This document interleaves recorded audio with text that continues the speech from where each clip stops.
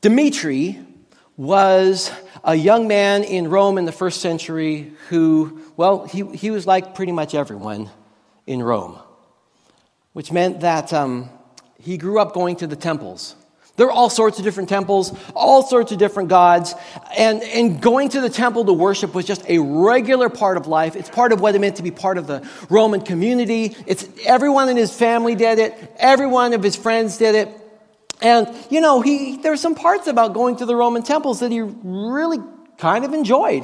There's times where it'd be really solemn. There's times it'd feel really regal and powerful. Other times it'd be really joyous and there'd be dancing. Other times, honestly, it was pretty sensuous and even sexual.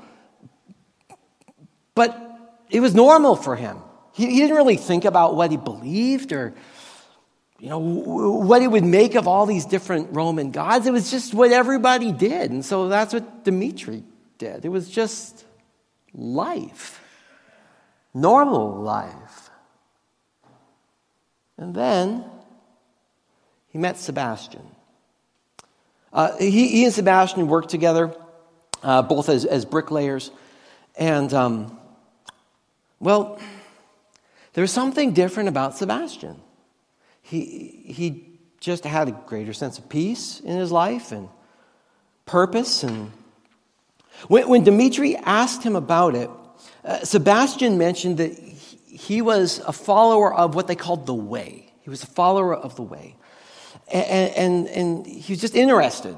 See, apparently Sebastian had heard this message about that from a God that was really different than all the Greco-Roman gods. It was about the Jewish God, the God of all gods, they said, the God above all gods, the one true God, the God that created everything. And apparently this God had like a human representative, a son, that was also God, that named Jesus, who died on the cross and rose again from the dead, and whose spirit fills all those who respond to him, who believe in him.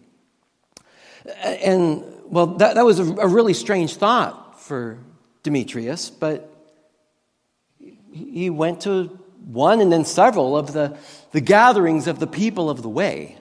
And, he saw the difference.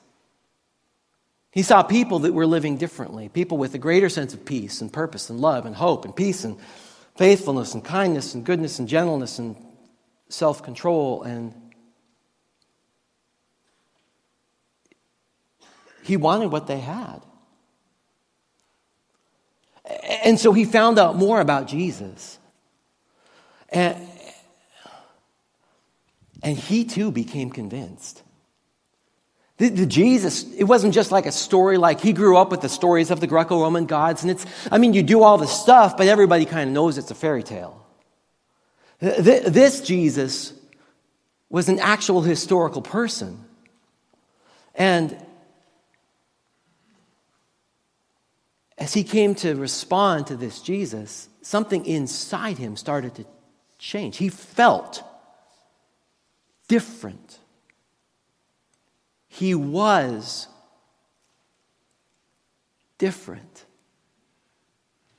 So for Demetrius, as he became a follower of Jesus and he too joined the people of the Way, it wasn't just his heart that changed. He realized he needed to change some things in his life too. And he realized in that moment he could never go back to the Roman temples. He could never go back to worshiping false gods. What he discovered are idols. They're just they're make-believe gods that you kind of put your hope in, but they don't really do anything for you because they're not real.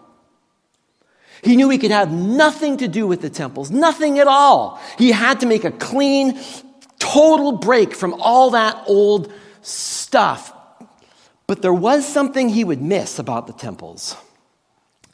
The barbecue. Because you see, in the temples, the rich people would come and they buy meat. They buy lots of meat. And they bring it to the temples, and a third of it would get sacrificed to the gods. And the smell, it was, he loved it. Maybe you can relate, he loved the smell of barbecue. A third of it would go to the gods. A third of it would go back to the family that was making the sacrifice to the gods, so they'd have this big feast. And a third of it would go to the priests, who never could eat all of it, so they put all the excess out in the cafeteria, in the marketplace. And then it was cheap barbecue. And if you're a bricklayer, and you don't get to eat barbecue very often, oh, it was good. It was by far the best barbecue.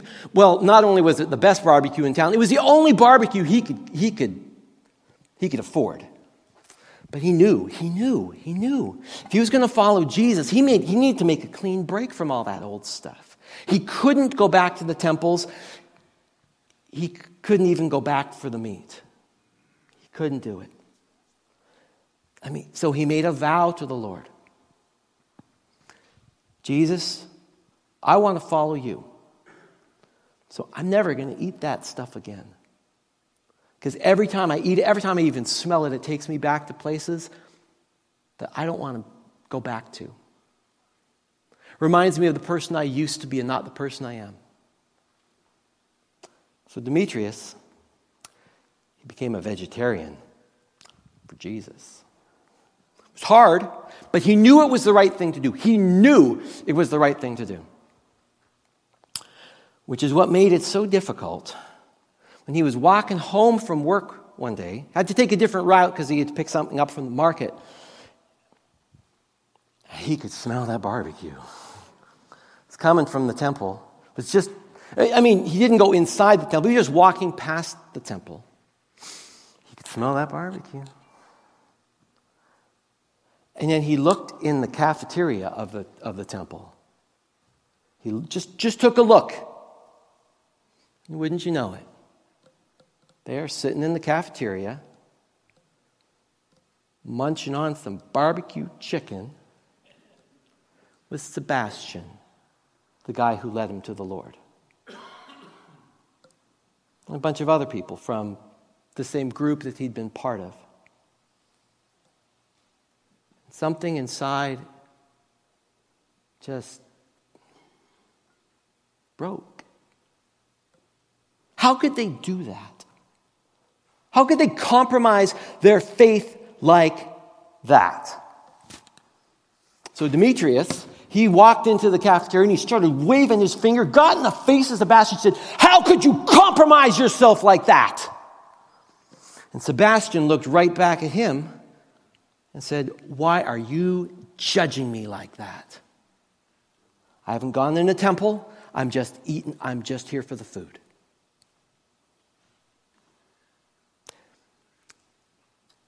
I told you that story because I wanted to give a little bit of historical backstory to the issue that we're going to look at today. And we're in a series called I Believe in the Church Again, where we're looking at some of the harder aspects of church life and then opening up the scriptures to see, kind of what it's supposed to be like.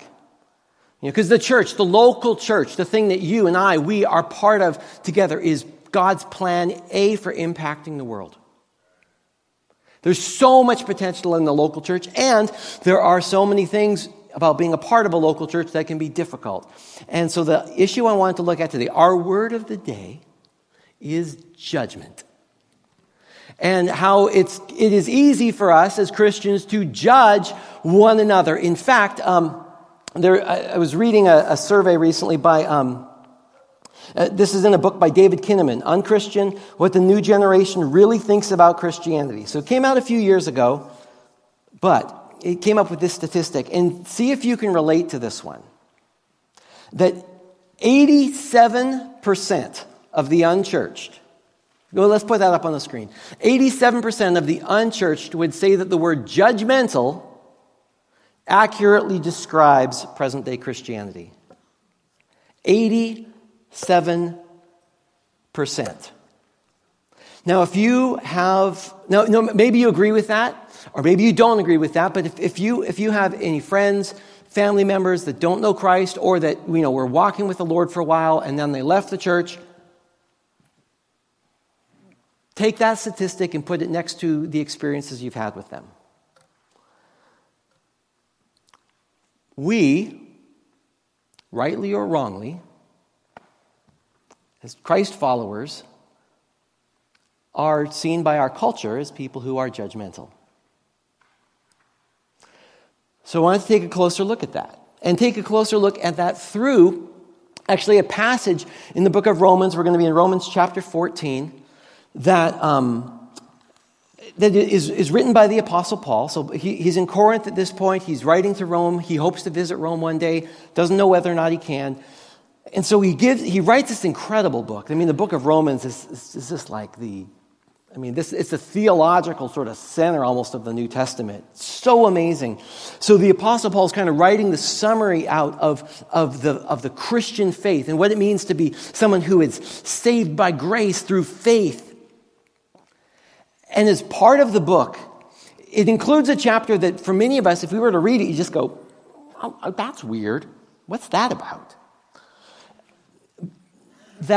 So at first glance, I'm just warning you as we look at it, we're gonna take a look at the first 13 verses, so we'll do a bit of a longer reading today. At first you might think, well, that doesn't have anything to do with us today, because you and I, we probably don't fight about barbecue very much. But there are all sorts of ways that Christians today do differ. And this passage points us to a solution to that problem that goes ultimately a whole lot deeper than what our secular culture around us would say is the actual answer. Because on some level, you're going to hear this, and you're probably already familiar with this idea that Christians are judgmental, so therefore we should have kind of the answer to that is to just not be judgmental at all. Like anything goes, everything and all things are just going to be accepted. Is that the answer? Like so many things, the scriptures point us to something that goes so much deeper. There's a deep, that's why it's the Word of God. I mean, there's a deep, deep wisdom that goes beyond the easy answers that we see in the world around us. So, you ready to dive in with me? Okay, you're not going to get thrown off by the whole barbecue thing? Okay, all right. Romans 14.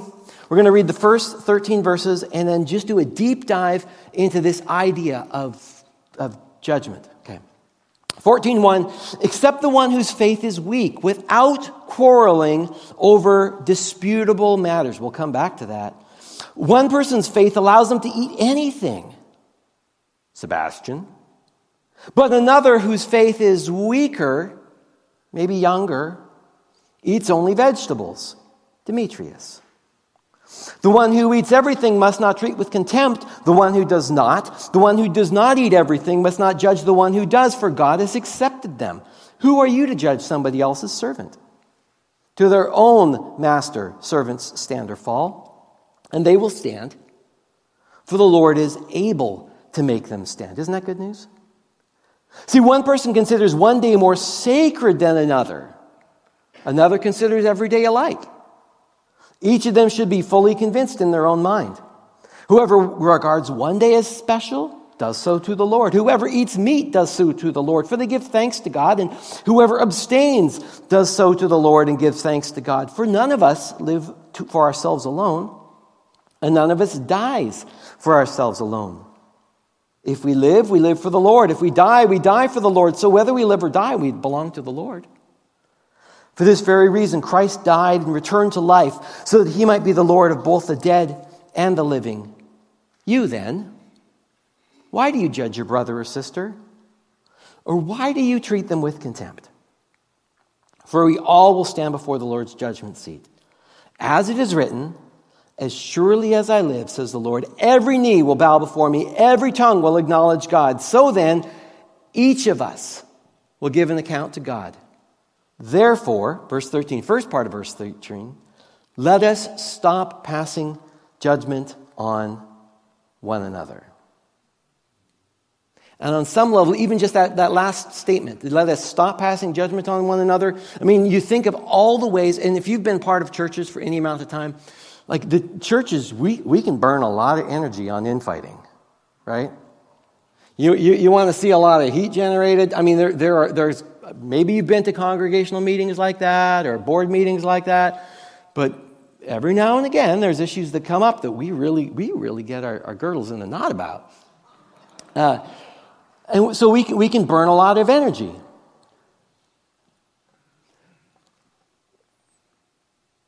So is the answer like what our secular culture around us would tell us? So the answer maybe is just don't care about anything. This is a judgment-free zone. I'm okay, you're okay. You do you, I'll do me. We'll just let one another be. Is that the answer? Is that the full answer? I'm going to let you sit with that for a sec. Our culture would tell us that's the full answer. Ironically, have you ever noticed this? That the environments, especially the secular environments, that most claim to be judgment-free zones aren't. Like, everything goes, it's all okay, it's all good, you do you, but until you come up with, you say anything that is maybe a dissenting opinion, like, I have a problem with that. You're gonna see how tolerant we really are now. We already know by looking at the secular world around us that this idea of being 100% judgment-free is actually not going to work very well. So what is? I'm going to leave a little bit of tension in the room with that. Although those of you who brought your actual Bibles, you're going to be real smart and you're going to read a couple of verses ahead because there's the Lord has so much, through Paul, has so much to say about this. But let's just look at this idea of judgment. So Paul, in 1 Corinthians chapter 5, verse 12, he writes this, okay? What business is mine to judge those outside the church? Are we not to judge those inside? So here is an area where we're pretty clear where we're not supposed to cast judgment. Here's sort of idea number one, okay? Don't expect non-Christians to act like Christians. Why is the room so quiet? Don't expect non-Christians to act like Christians. Now, it is appropriate for Christians to stand up for common morality, like to speak up, to let it inform how you vote, let it inform how you advocate, because, following God's ways as individuals and as societies leads to human flourishing. But here's what we're not supposed to do, is to wag our fingers at someone that doesn't know Jesus and then acts like they don't know Jesus.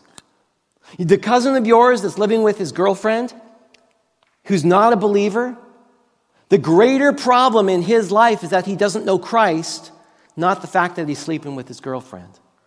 Now, that doesn't mean that sleeping with his girlfriend is a good idea, but it does mean that until he knows Christ, he has no resources to change. Do you hear me? Why expect to act somebody as if they had Christ in their heart, as if they had the Holy Spirit strengthening and guiding their lives when they don't know Christ yet? Choose your battles so carefully. When somebody doesn't know Christ, it's like meeting a friend who's having a heart attack and also happens to have a paper cut. Deal with the heart attack first, and then we can talk about the paper cut.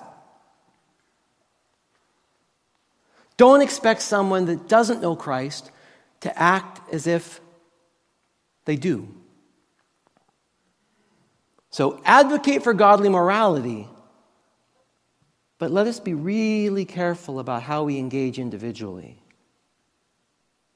Really, really careful. One of the biggest issues that the early church faced is that this faith that was predominantly Jewish. I mean, Jesus was Jewish, all the disciples were Jewish.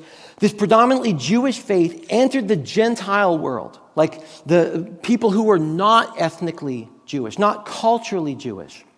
And so they had to figure out early on, so what parts of the faith are universal, like practices that everybody is supposed to have, and what parts of this are kind of more culturally conditioned. And,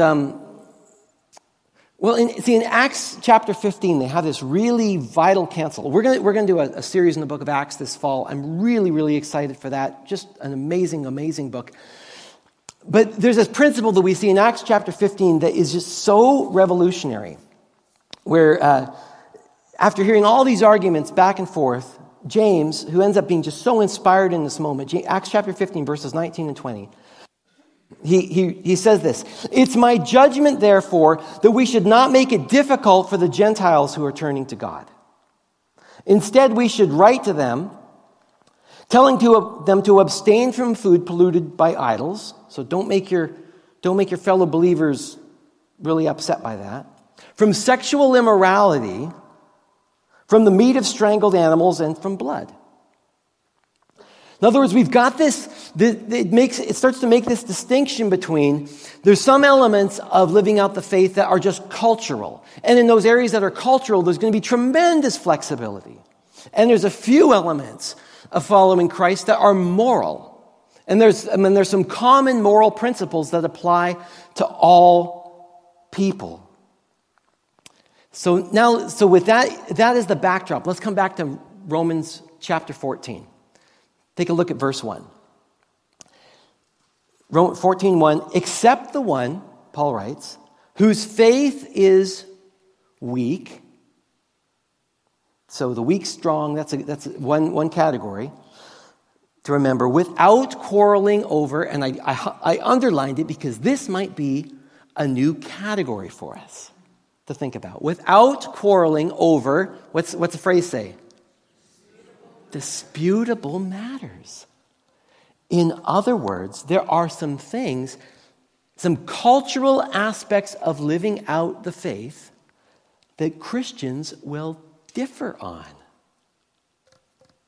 Here's the way I like to put it, and for those of you who are joining us for the membership class right after church, you're getting a little bit of a head start because this is actually the big distinctive of the Covenant Church. It's not totally unique to the Covenant Church, but it's the big one that we want you to understand if you're thinking about taking the next step and kind of moving into the decision-making and leadership life of the church, which is what it means to be a member, is that when we come across a situation, whether that's maybe a theological difference or just kind of a cultural difference, here's an important question for us to ask.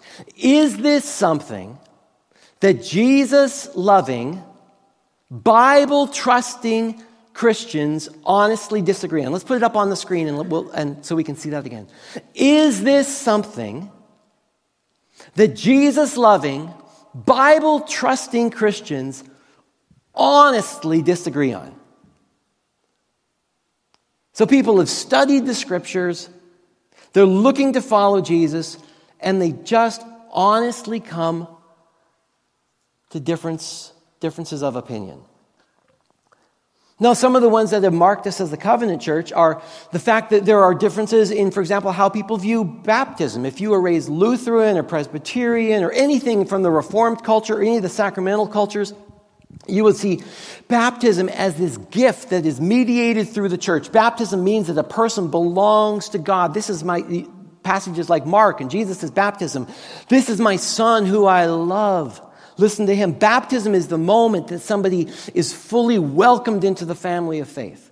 And so from a Lutheran perspective, from an Episcopalian perspective, a Presbyterian perspective, a Reformed tradition perspective, any of those things, baptizing a baby is totally appropriate because baptism says this baby belongs to God. Now, those of you who are raised Baptist, you're like, no. And Baptists also love Jesus, and Baptists also read the Scriptures, and they're reading baptism through the book of Acts rather than maybe through the book of Colossians. And they say, no. Baptism is a response to faith. It's what happens after somebody becomes a follower of Jesus. So there's no way. You maybe dedicate your baby, but you're not going to baptize your baby. And the big distinctive in the Covenant Church is we say we're just not going to divide over that stuff. Now, baptism is important, but we're not going to divide over that stuff. Because there are Jesus-loving, Bible-trusting Christians who honestly disagree on this thing.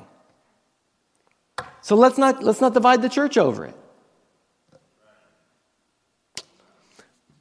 But it's also okay to have your own convictions. It's also okay to have your own convictions. Now, in the early church, I think it's so interesting that Paul, even as he's writing out this kind of theological treatise, he would take the time to talk about talk about barbecue. He would talk about meat offered to idols, because that was an area where the early church found themselves with significant differences of opinion.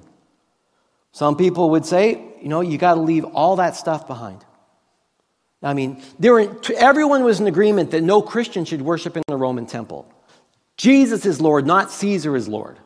So that was, everybody believed that and practiced that. But can you go back to the cafeteria to pick up chicken every now and again? And some Christians would say, no, we just don't want anything to do with that. You just can't have anything to do with that. And others would say, hey, we're not worshiping in the temples, and we know that everything that's going on in there is just smoke and mirrors. It's all gobbledygook anyway. So if I can get some discounted chicken from the gift shop, I'm like, am I hurting anything? And Christians honestly disagreed on that.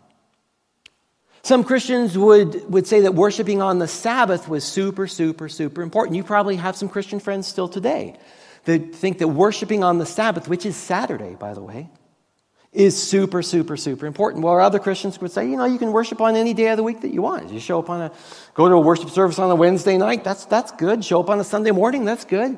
And Christians have often worshiped on a Sunday morning because it's the day of the resurrection. That fits in really good with Easter. So you might as well just keep going. But it's not a big deal.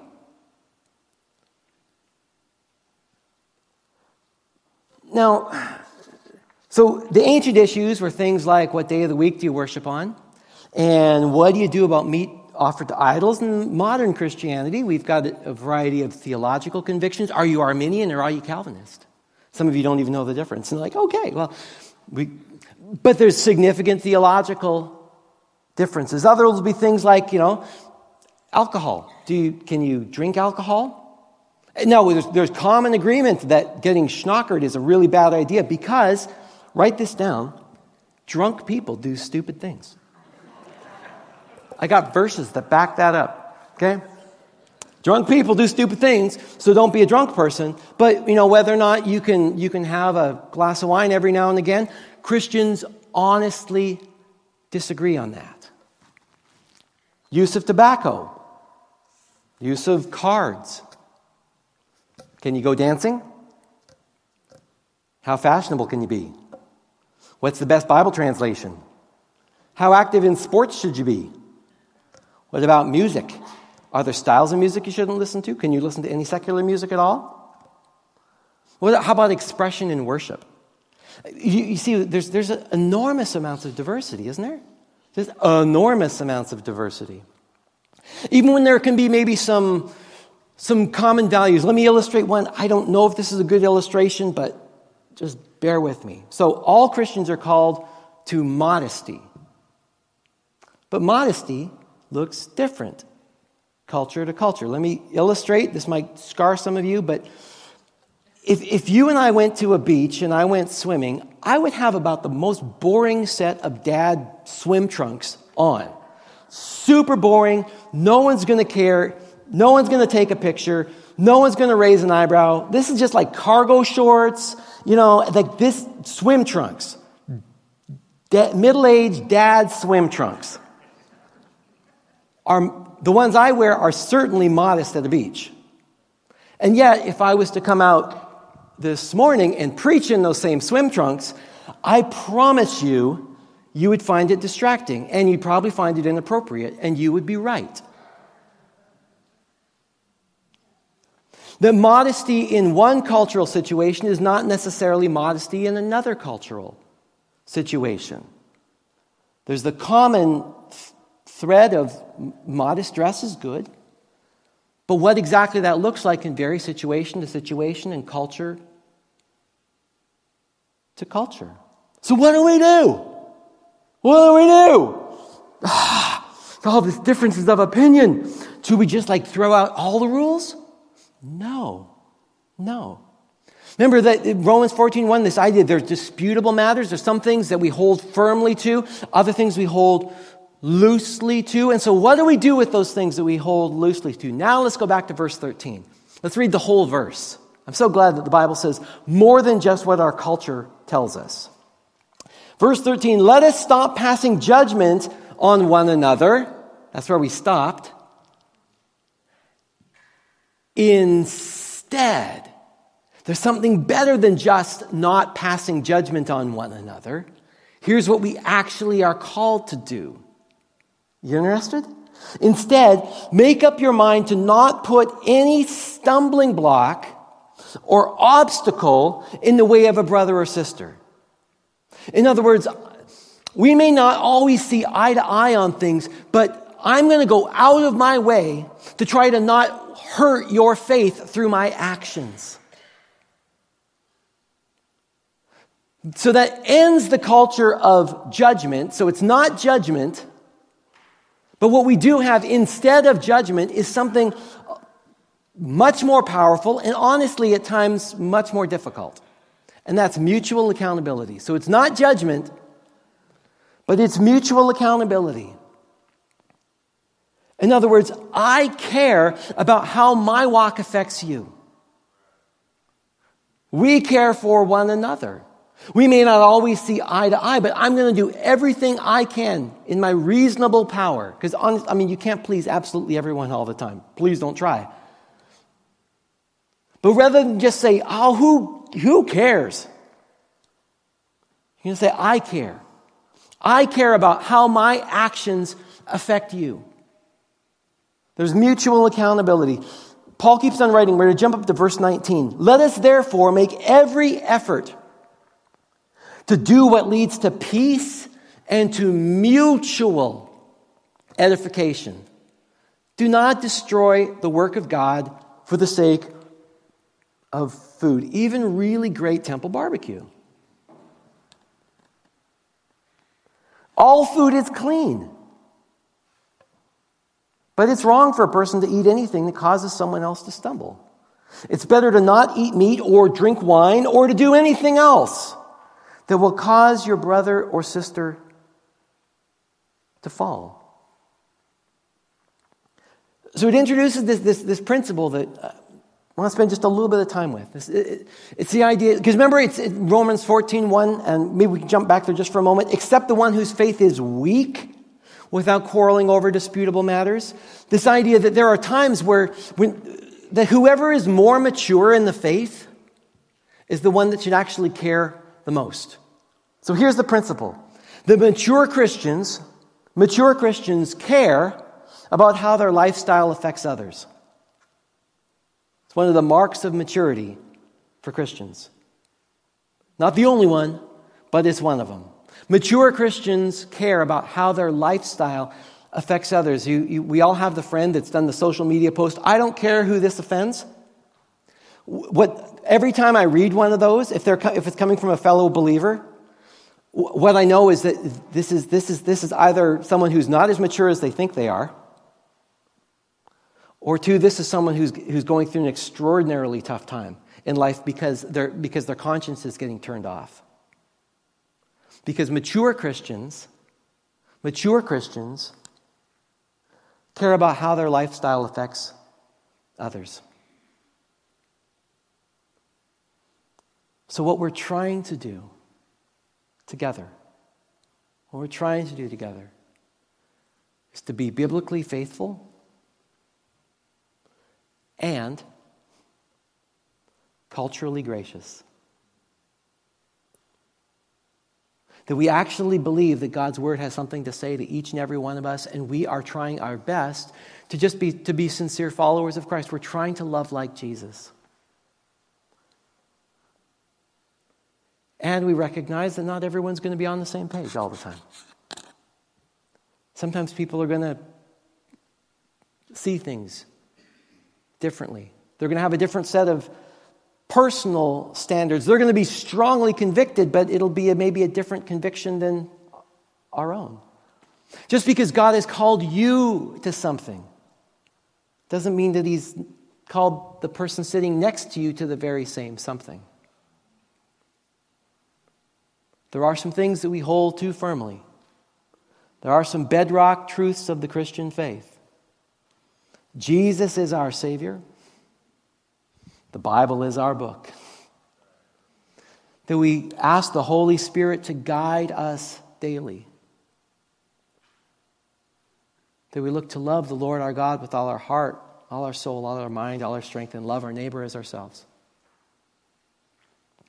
And there's some things that we might just find ourselves differing on. Style of music, style of dress, a long, long, long list. How you engage politically or not. You might, for reasons of faith, have some sort of dietary restrictions. And in those places where we honestly differ, we look to have mutual accountability and mutual care. We look to be gracious with one another. We look to build up one another's faith, or at very least, try to not hurt it.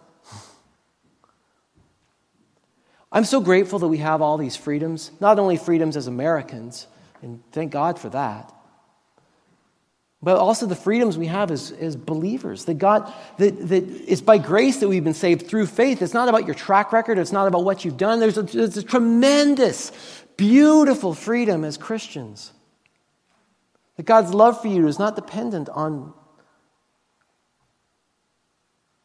the list of rules that you followed. God's love for you is dependent on the cross that Jesus died on. And yet, with all that freedom, we don't use it to clobber one another. We use it to serve one another. And Lord, I will even forego some of my freedoms if it can help my brother or sister grow closer to you. Freedom is important. Defend it for one another, but don't use it to hurt one another. It's not that important.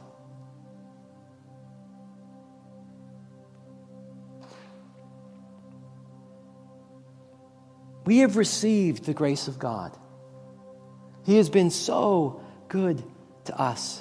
And when we appreciate how good and gracious God has been to us, it starts to ooze out of us to the people around us. And I'm so grateful to be part of a church that is exhibiting that in so many ways. You know, like I just think of even little things, little details. Like when we do communion together, you'll notice that we serve grape juice. Even though, biblically speaking, if we were really trying to emulate first century communion, we would have wine. But the reason why we have grape juice is because, thank God, we're a church that has quite a number of recovering addicts. It's actually one of the secret strengths of the church. If you're a recovering addict, you are among friends here. But rather than exercise a freedom in a way that may, for a few even, be triggering, we're going to forego that freedom for the sake of love. Are there freedoms in your life that maybe God is calling you to forsake, or things you've already forsaken for the sake of love? I could do that. It'd be okay for me to do that. God would still love me if I do that, but it might hurt my neighbor. And so, Lord, I'm willing to give that up. And I'm certainly willing to not flaunt that freedom in front of them. Invite us to stand, if you're able, to stand as we close. The prayer that we've been inviting each other to pray together is the prayer, Lord, help us be a local church worth believing in. In a world that looks to tear one another down, in a world that's so often so polarized, it's looking to find enemies and build alliances. What if this, here, together, this tiny little expression of God's work in the world, this one little local church, what if we sought to be a place where we built one another up, where we sought unity, where we held tightly to the essentials of faith, And then we're gracious with one another in the areas that we honestly differ. That we do what we need to do to the best of our ability to not hurt one another with our freedoms.